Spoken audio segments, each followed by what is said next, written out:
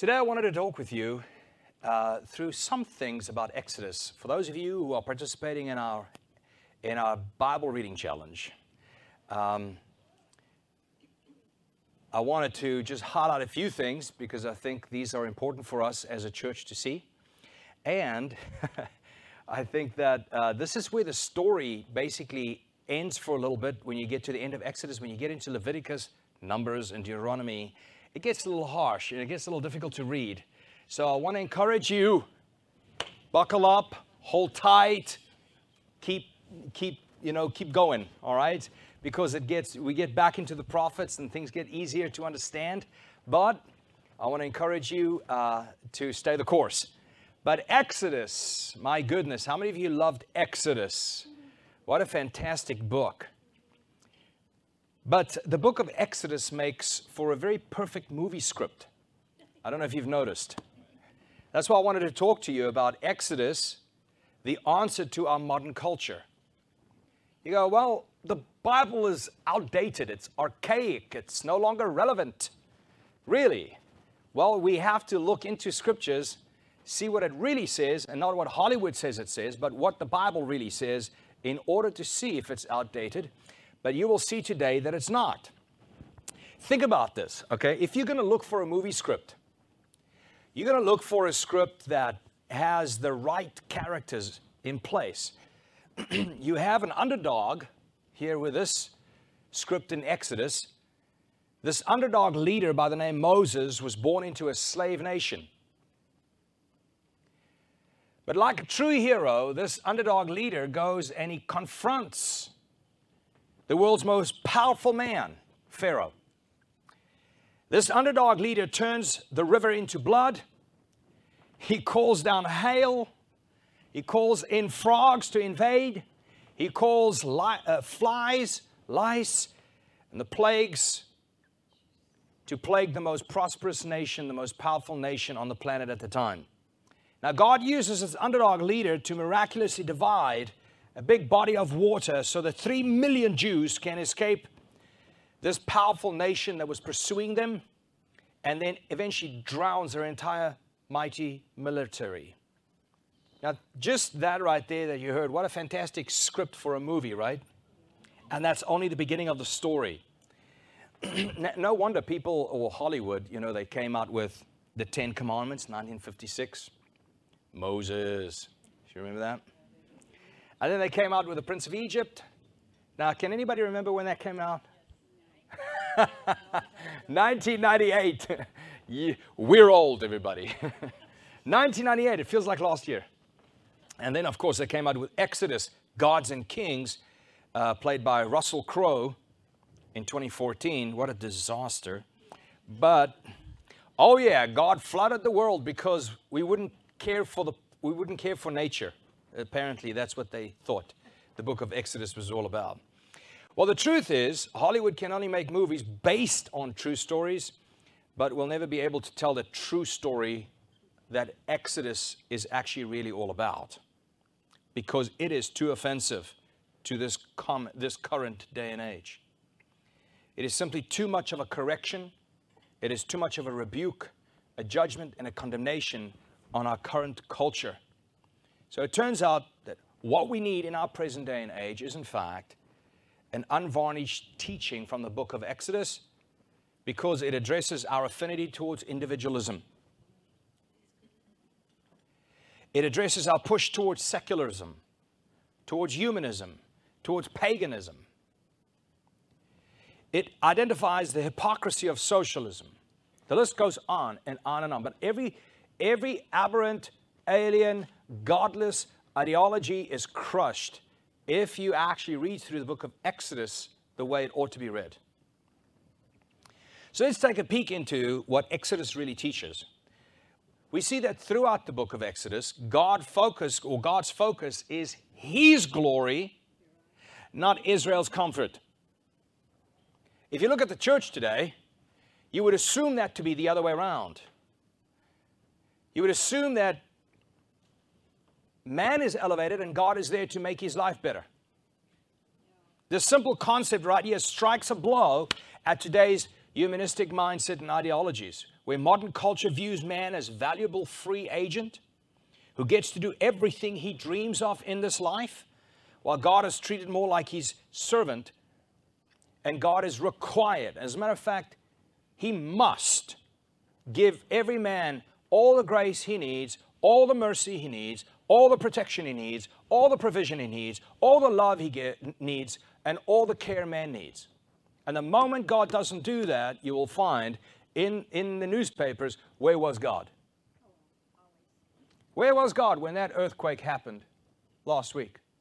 Where was God at 9/11? Where was God when the floods hit down south?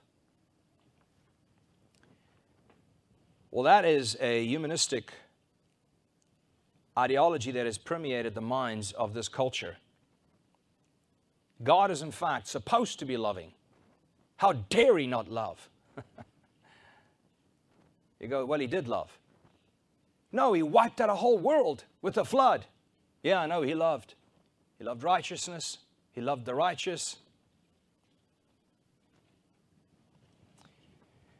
This seems impossible, as a matter of fact, that God calls this love, but yet it is. So on the contrary, throughout Exodus, we see that God exercises his powers. God puts his power on display in Exodus. And he puts his glory on display, because the first thing we see in Exodus that I want to highlight is the fact that God's focus is his glory, not Israel's comfort, Israel's convenience, but his glory. So we see throughout Exodus that God exercises his powers, but he exercises his power over creation. He exercises his power over the weather. Remember? The hail that fell during the plagues. He exercises his power over rulers like Pharaoh, the most powerful ruler of the day. He exercises his power over all the Egyptians, people, in nations. And he does all of that in order to what? Put his glory on display, as I mentioned. So what I want to do is, I want to show you 3 examples of where God put his power on display in order to show his greatness, his glory, and who he really is. The first is that God shows his power and authority by using the foolish things of this world. He uses the foolish things of this world. For instance, somebody like Moses. You see, God identifies the shepherd who has been running for his life because he murdered somebody, if you remember the story. God then calls this shepherd who seems to have a problem speaking.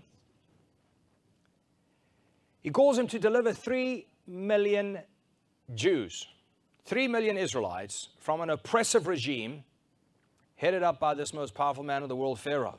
And this seems impossible to the logical mind, but God loves to show his power by using the most unlikely person to do the most unthinkable thing. That way he gets all the glory. Somebody goes, oh no. Well, did God do all of that? I mean, those 10 plagues. Imagine the last plague, the death of the firstborn. Wow, that is so cruel, says every humanist. That is so unthinkably cruel and evil of God, just so that his glory can be displayed. All of that just for his glory. I'll use a term that often comes up. It hasn't only come up once, but many times. People go, what a narcissist. You mean to say that he created everything for his glory? Only a narcissist could do that. Man, God is so self-serving. It's all about me, no other gods, me only. Of course. He must be self-centered, egotistical narcissist. How many of you have ever heard that culture, people saying that? Like I remember Oprah Winfrey saying, when I heard that God was jealous, I'm like, I'm out. Do you remember that? Yeah. I'm out. I'm no longer serving him. I'm serving a God greater than him who is not jealous. I know. So here's jealous God the Creator, and here is perfect Oprah. Never jealous. I wonder what would happen if, is it Stedford? Stanford? What's his name? Stedman? I knew it was going to come to mind. I wonder what happens when he walks away with a pretty waitress or secretary. No jealousy, huh? No, actually, it's love that justifies jealousy in the way that God is jealous. God cannot sin. He's perfect. And when he's jealous, it's a justifiable jealousy because of his overwhelming love. So is God an egomaniac? Well, let me ask you, would a narcissist go and love his enemy in such a way that he would actually completely give up all that he had in order to save those who hated him? Would a narcissist do what he does for the benefit of others? Well, no, of course not. Didn't Jesus just do that? Didn't God just do that? No, he's the exact opposite of an egotistical narcissist. But why must we see his glory and live for his glory? Because that is, God knows, that is the only possible way to undo the sin that you and I got ourselves into. Because as we see him, we will be as he is, free, perfect, holy, righteous. That's what's going to happen, the Bible says, right? When we see him, we will be as he is. The more you see God, the more you change. And God knows. The more you see him, the more you change. Therefore, he is willing to reveal his glory, not for his own sake, but for ours. So we can undo, or the sin in us can be undone by looking into his perfection. So no, actually, he's the exact opposite of what these people accuse him of. So we see that God shows his power and authority by using the foolish things of the world. Like a Moses, a stutterer, doesn't speak fluently. He has murder in his background. He's a runaway shepherd taking care of sheep in the back of a desert. But God uses him to do the unthinkable. And so God, his glory and his ability is displayed for all to see. Secondly, we see that God shows his power over false gods, the false gods of Egypt. You see, in a time, our time, where America claims to no longer be a Christian nation. I was in a pastor's meeting this past week, and I mentioned, like, aren't we blessed that America was founded upon Judeo-Christian principles and was a Christian nation? And of course, you have to have somebody with a PhD immediately say, excuse me, sir, that's not true. We have never been a Christian nation. I'm like, well, haven't you seen Moses etched into some of the most powerful buildings in D.C.? Like, how are we not connected to what God showed us in Exodus? Of course we are. So we see in a time where America claims to no longer be a Christian nation, or everybody claims their own truth, or you see polytheism is on the rise. You see coexist is on bumper stickers everywhere. However, the book of Exodus, on the other hand, stands as a reminder that God is completely unapologetic about his feelings about false gods, his feelings and thoughts about idol worship, and about heretical doctrines in churches. You don't have to defend God. He draws very clear lines, very unapologetically so, throughout scriptures, and we see it in such a perfect picture back in Exodus, where the most powerful nation, with the powerful man in all the world, Pharaoh, God just says, I'm drawing lines. You see, at the time of Moses, the world worshipped many gods. In other words, they practiced polytheism, that's what it's called. And they would come up with gods connected to different bodies in the created order. And that is really what pagan worship is all about. I'll give you a couple of things they believe in. Pagans believe that everyone is considered to be a part of Mother Earth or the universe. You're a part of the universe. You're a stardust. You're made of dust. You're a part of the earth. They believe divinity reveals itself in every facet of this world. Everything that was created, the created order, reveals the divine. They don't really believe that there's a person God. God doesn't have a personality. They believe that the creation is God as a whole. In other words, the sun, the moon, the rivers, the weather, the rocks, everything in nature, etc., is the divine. And we are basically an extension thereof. Every being, every man and every animal, therefore, is a derivative of the divine. In other words, we are part of God, the pagan says. And that would mean every one of us is corporately really one. And that's why you will find so many people shouting, all we need to do is we need to be there for one another. We need to stick together. We can do this together. I remember when COVID came, we were just like, you know, we can make it if we stick together. In what way? In what way do you make it when you stick together? During the flu season, I have no idea. I thought you wanted us to be separate. 6 feet together. 6 feet apart together.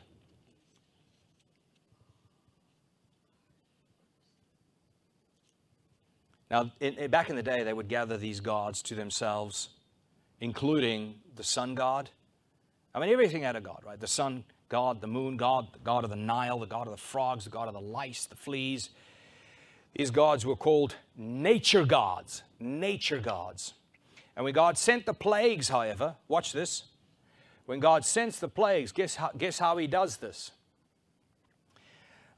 He overthrew their nature god with the plagues, but he did so with nature itself.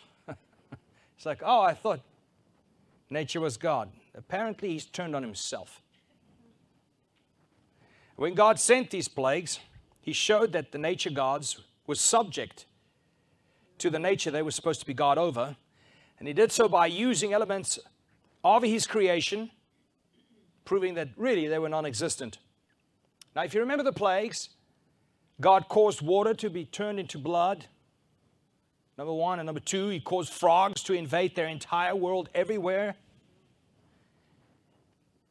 He caused lice to invade everywhere, then flies to invade everywhere. Number five, all the livestock to die from disease. No God to save them from that. Number six, he caused them to become ill with boils. No God to save them themselves. He caused hail to destroy their land, destroy their crops. Locusts came, destroyed their crop. Darkness fell on the land. And then here's one they didn't have a God for. The death of the firstborn. That's the only one they didn't have a God for. And here we see introduced for the very first time the Creator God who is not part of creation itself. In a pagan's mind, God is part of the universe. Moses comes, he introduces the great I Am, who is not part of creation. He sits above creation, the creation he himself created, all by himself. He introduces this God to Pharaoh as the great I Am, the eternal, self-existing God. He doesn't need nature to exist. He exists before nature, from eternity past to eternity future. The God who is not part of the creation, but sits above it and outside of it. The God who is one true God, not part of many different false gods.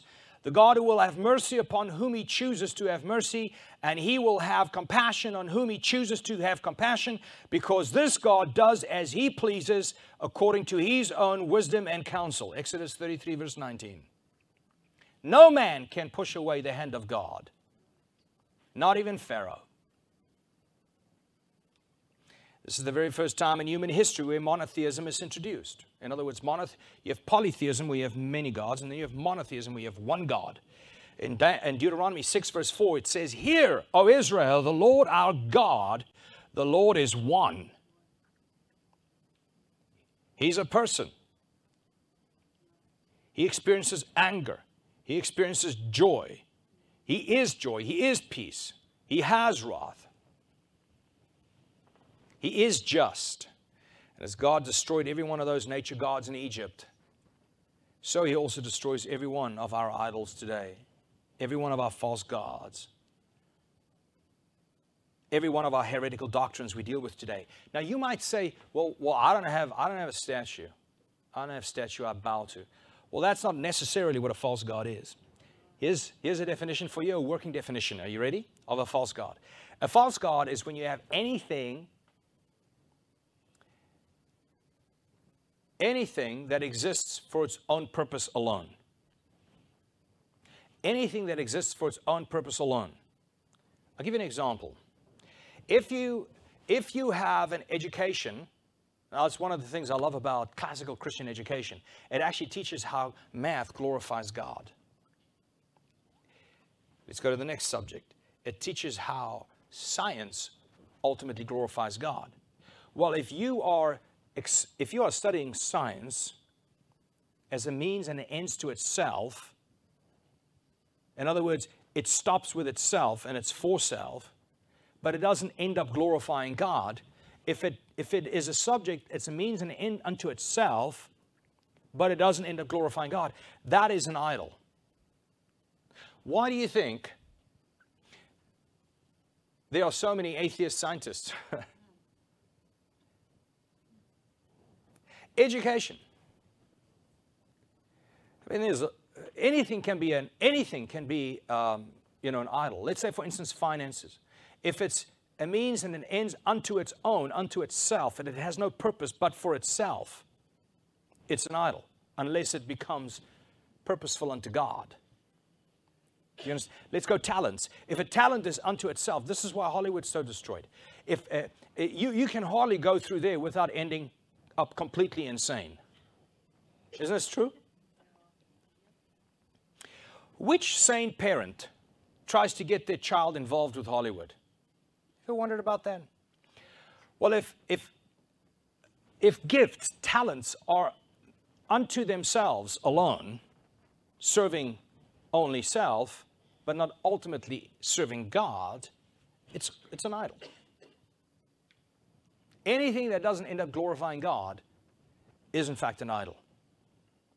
Because you have put that thing before God. And here we see that God destroyed every single nature god in Egypt. He destroys every single idol, false god, and therefore heretical doctrines we may have today in our world. That's why, I think that as a minister, by the way, the Bible says, ye are a royal priesthood. Ye are the royal priesthood. Not just me. I'm not the only minister in this room. Every one of you believers, you're a minister, right? And it's really time for the church to be very clear on this message, that your life is to glorify God. You are to live for God. You are not to add Jesus to your life, and He becomes a means to your end. He now exists so your life can be comfortable, so your life can be more prosperous, so your life can be easier. That's not what this is about. Evidently not so, is it? I mean, there are the Israelites. They just spent 400 years as slaves. And here God is glorified.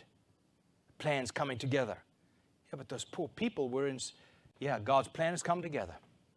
All things are working out together for the good because they have been called to God's purposes. Number 3, how is God's glory put on display? Well, God displayed His sovereignty over world rulers and nations when He hardened Pharaoh's heart over and over and over again. Exodus 4 verse 21, I'll give you one example. And the Lord said to Moses, when you go back to Egypt, see that you do before Pharaoh all the miracles that I have put in your power. But I, God, will harden Pharaoh's heart so that he will not let the people go. This was God's plan before Moses even got there. God continues to harden Pharaoh's heart over and over again, but this was so that He could display His glory by revealing His justice. How does He reveal His justice? Or how does He receive glory by revealing His justice after hardening Pharaoh's heart? Well, he hardened Pharaoh's heart to show what a stubborn person looks like. And then what he does is he pours these 10 plagues on Pharaoh to prove that he's a just God in the face of stubborn people. You go, well, that doesn't make sense. That's what God did. And when you come to a place in the Bible where you go like, well, that's not right. Well, it's because you don't understand it, at least not in full yet. So whether it be God's sovereignty and rule over the elements, over nature, over every false god, over nations, over rulers like Pharaoh, His purposes will stand. He will do whatever He wants with His own creation. And our modern world hates that idea.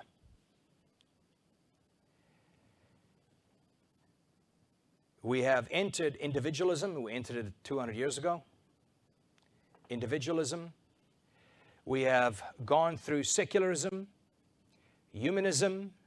We're entering paganism. And I'll tell you what, there's nothing a secular humanist and a paganist hates more than learning that there is a God. And He does whatever He wishes. He rules. And there's nothing you can do about it. So while our current culture is okay with every individual living out their own subjective truth, and our culture is okay with the idea that all things are relative, there is no ultimate truth, there's no ultimate authority. They're okay with religious plurality. God makes it clear in Exodus that every false god and every false belief will eventually bow its knee to the name of Jesus. Philippians 2 verse 9 through 11 says, therefore God has highly exalted Him and bestowed on Him the name that is above every name, so that at the name of Jesus every knee should bow. At the name of who? Jesus, every knee should bow. In heaven and on earth, not just in heaven, but in heaven and on earth, and then high under the earth. And every tongue confess that Jesus Christ is Lord, to the glory of God the Father. For more information, please visit so God displays His sovereignty and His rule Thank you, over world rulers and nations and people groups. Then we see number 4, God displayed His glory when He brought Pharaoh to justice. You see, when God judges, this is interesting. Watch this. When God judges evildoers like He did Pharaoh and his army, you will see how moviegoers cheer and they clap when God drowns Pharaoh's armies in the Red Sea. I mean, it's just a glorious moment, you know. Here's the villain, Pharaoh, and his minions, his armies. And here's God's chosen people. And they're running for their lives. And this army is coming after them. And God just shuts the Red Sea and drowns them all. And everybody's like, that is awesome. Don't you feel that? I mean, it's such a victory, isn't it? That is an amazing thing. So yes, God's glory is displayed when Pharaoh is brought to justice. When a wicked man is brought to justice by God, everybody rejoices. In other words, people rejoice or they glorify God when God rewards the good and punishes the evil. But what do you think, here's a question for you, what do you think is the single biggest reason people reject God? Why do they reject believing in God? Like, I'm not going to believe in Him. Now, there are many, they've surveyed this up and down the Western world, and here's the answer. There's too much injustice in this world.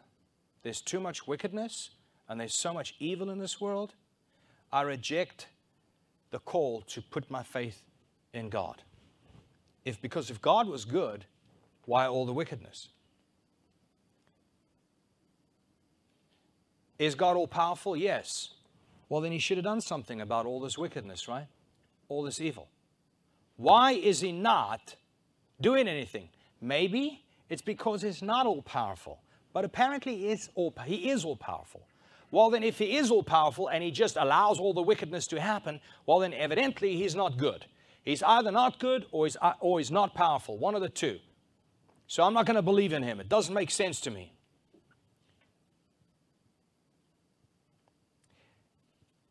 That's the reason people won't believe in him. But ironically speaking, though, watch this. There's a second reason why people reject the Creator God. They reject him because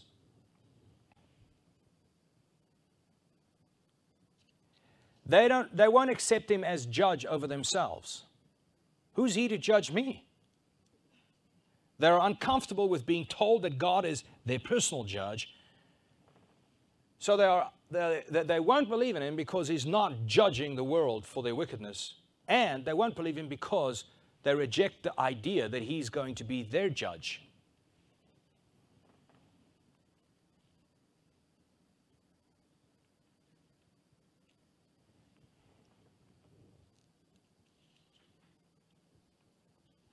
So people reject God because they believe he does not sufficiently judge evils of the world, but they also reject him at the same time and they slander him because they claim, who's he to judge them? I'm a good person. Who's he to point a finger at me? So the actual reason they reject him as judge over their own lives is because they simply believe that they're only good, there's no evil in them, and there's no wickedness in them. So really the problem here is that they don't view themselves the right way. And I dare to say that the church is one of the reasons why people have a problem viewing themselves for who they truly are. Because at church is what you are told, at both church and Starbucks, you're told how wonderful you are. There's no such doctrine as total depravity in the church, no.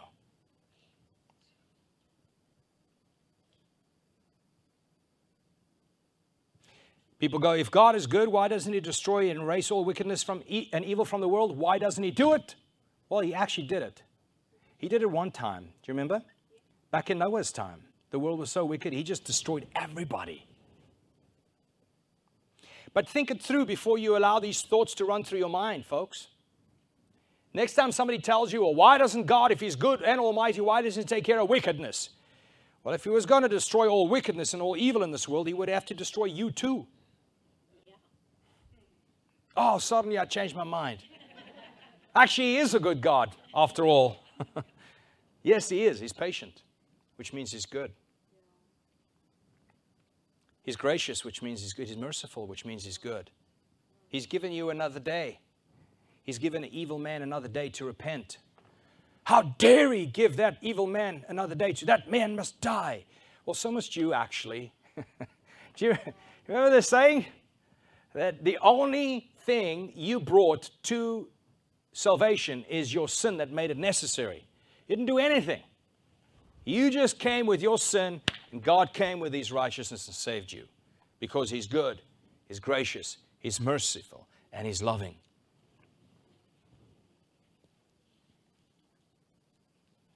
But even so, we see that God is glorified in the face of wickedness, in the face of Pharaoh. Because God is a just God. Every single sin, every single transgression, every single wickedness will be brought to justice, either in Christ at the cross or in hell forever.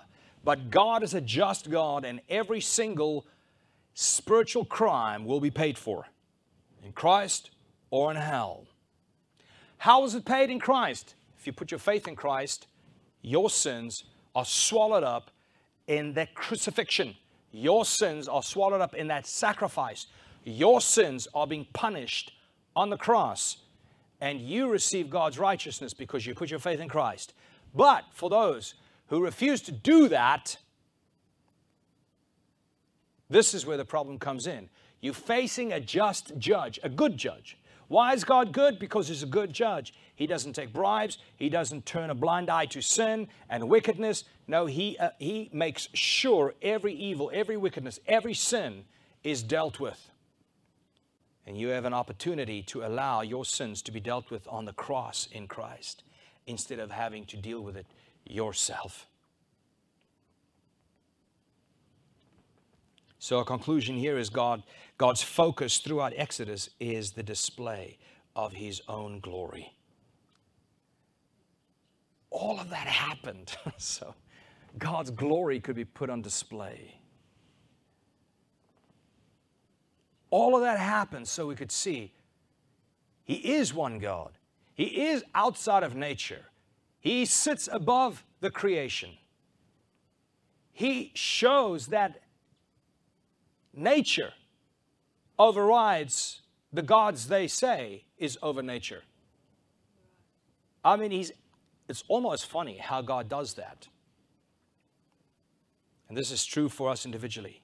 You see, God's glory in our lives are more important than our comfort. It's more important that God be glorified. It's more important that He be glorified versus you being comfortable. If we do not live for His glory, our lives are wasted. Here is another principle the book of Exodus portrays that Hollywood does not.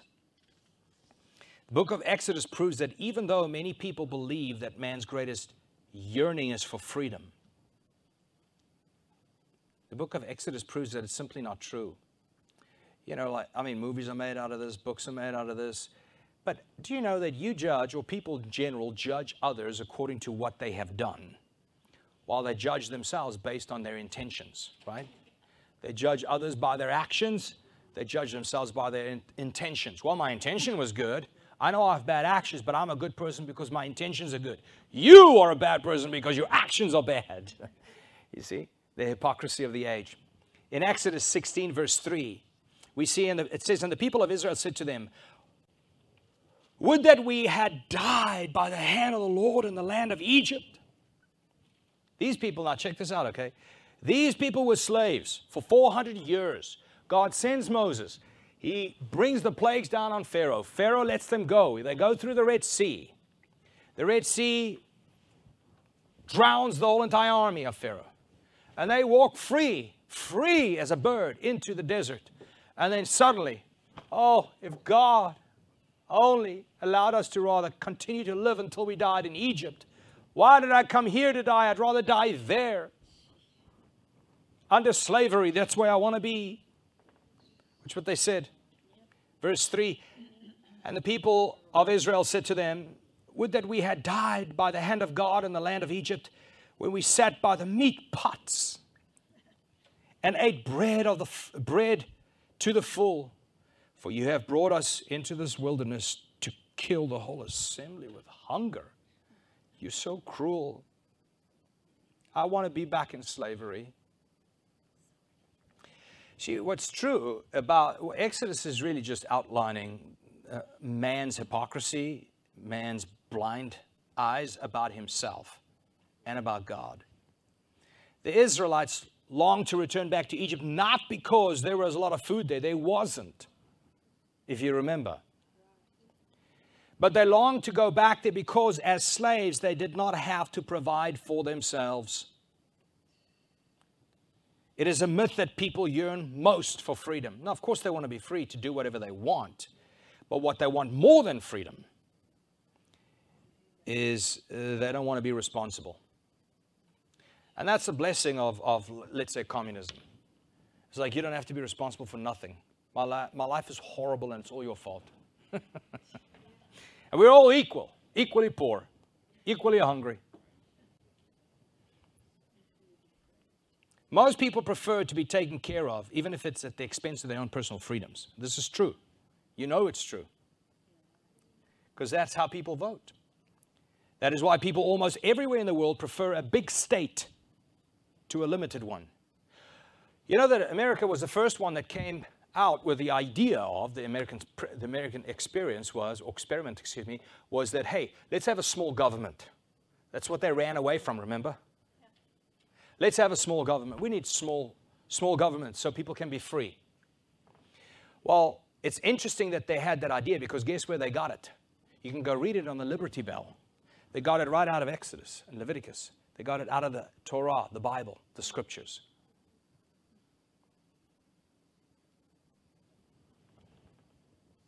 But most people prefer to be taken care of instead, even if it means they lose their own freedoms. And that is why people almost everywhere in the world prefer a big state to a limited one. You see, Exodus is the book for this generation. Hollywood just doesn't have the ability to say what it's saying. You know, there's another way, by the way, in which God displays His glory in Exodus. And that is by painting pictures of who the coming deliverer was going to be. Painting pictures of the coming Messiah, the coming Christ. Who is he? What is he like? And what is he going to do? John 5 verse 46 says, "For if you believed Moses," watch this, "you would believe me." Who said that? Jesus. "If you believed Moses in Exodus, you would believe me." Why? Because when he wrote about me. Everything that happened back there was really about him. You know, I'm not going to do this right now, but do you realize that Moses is like a perfect portrait of Jesus? Jesus is the greater Moses. I won't go through it all, but they were both shepherds. They're both out of Egypt. Remember, Jesus moved to Egypt. They both were born escaping murdering of the children. Moses delivers God's chosen people. Jesus delivers God's chosen. Every single thing about them actually is the same. But how does Moses write about Jesus? Number one, you see, when he wrote about Jesus, we see that Jesus is the real sacrificial lamb in the final plague. Now, you know how this happened? The 10th plague came. God said, "All right, Moses, tell them I'm going to kill all the firstborn across the whole land. And the only way for this angel of death to pass over you is to take what? A lamb. What kind of lamb? A male lamb. How so? What must he, what are the attributes? He must be perfect. Without blemish. Take this lamb, slaughter him, take the blood of that lamb, put it on the doorpost, put it on your house, and the angel of death will pass over." That's where we get Passover from. "Will pass over your house." 11:14 a.m. Oh, hi, sorry. I have never heard it do that. Dave and Linda gave me this. This is all Dave's fault. Broke the anointing, brother. Here is Passover. That's where Passover came from. And guess who was the firstborn who died in this family of God? Jesus.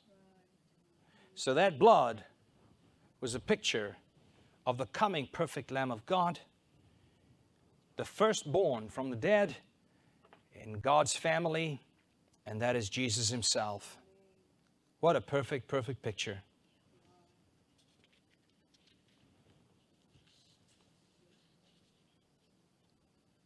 How else do we see Moses writing about Jesus? Of course, I'm just pointing out 2 or 3 issues here, but it's throughout the book. We see Jesus is, in fact, the real manna from heaven. He is the real manna from heaven. When the Israelites were going through the desert, they were complaining. They needed food. And God rained manna down day after day after day after day. Then it came to a point where they wanted something different. However, God choosing bread to sustain them was not random. Manna was all the while in the knowledge of God, the wisdom of God, the providence of God. It had to be bread. God chose it to be bread because 2,000 years later, in a crowd of 5,000 people gathered to hear Jesus teach, it was then that Jesus took the 5 loaves and the 2 fish from a boy and miraculously multiplied them into enough food to feed everyone. And there was food left, just like there was manna left. Jesus was, in fact, the true bread from heaven that satisfied and sustained. We see also, number 3, another picture of Christ in Exodus is the rock that produced water. In 1 Corinthians 10:14, Paul says something about that. He says, "And all drank the same spiritual drink, for they drank from the spiritual rock that followed them, and the rock was Christ." You see what happened here? The children of Israel were wandering through the desert, and they became thirsty, and they said, "Moses, what are we going to do? We have no water." And then God said to Moses, "I will stand over here by the rock. I want you to strike it with the rod." And Moses went over there and he struck the rock, with a rod. What is that a picture of? Who's the rock? Jesus. Why is the rock struck? It's a picture of the crucifixion. How God was standing there overseeing His own Son struck and crushed, so that His chosen people could drink from Him, be sustained, and have life.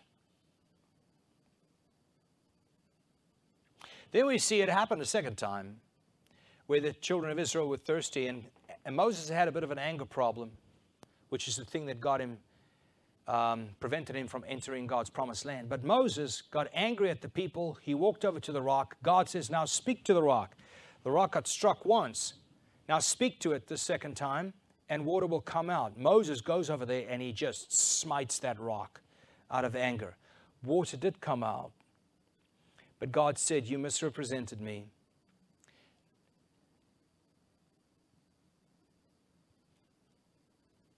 You see, Jesus was crucified once for all time. Jesus was struck once for all time. He is not to be crucified over and over and over again, as if the first time wasn't sufficient. If you want to assume that more needs to be done, what you are saying is what He did wasn't enough, at least not for you. You go, Jacques, you don't know me. I am so bad. Jesus needs to be crucified every single day for me.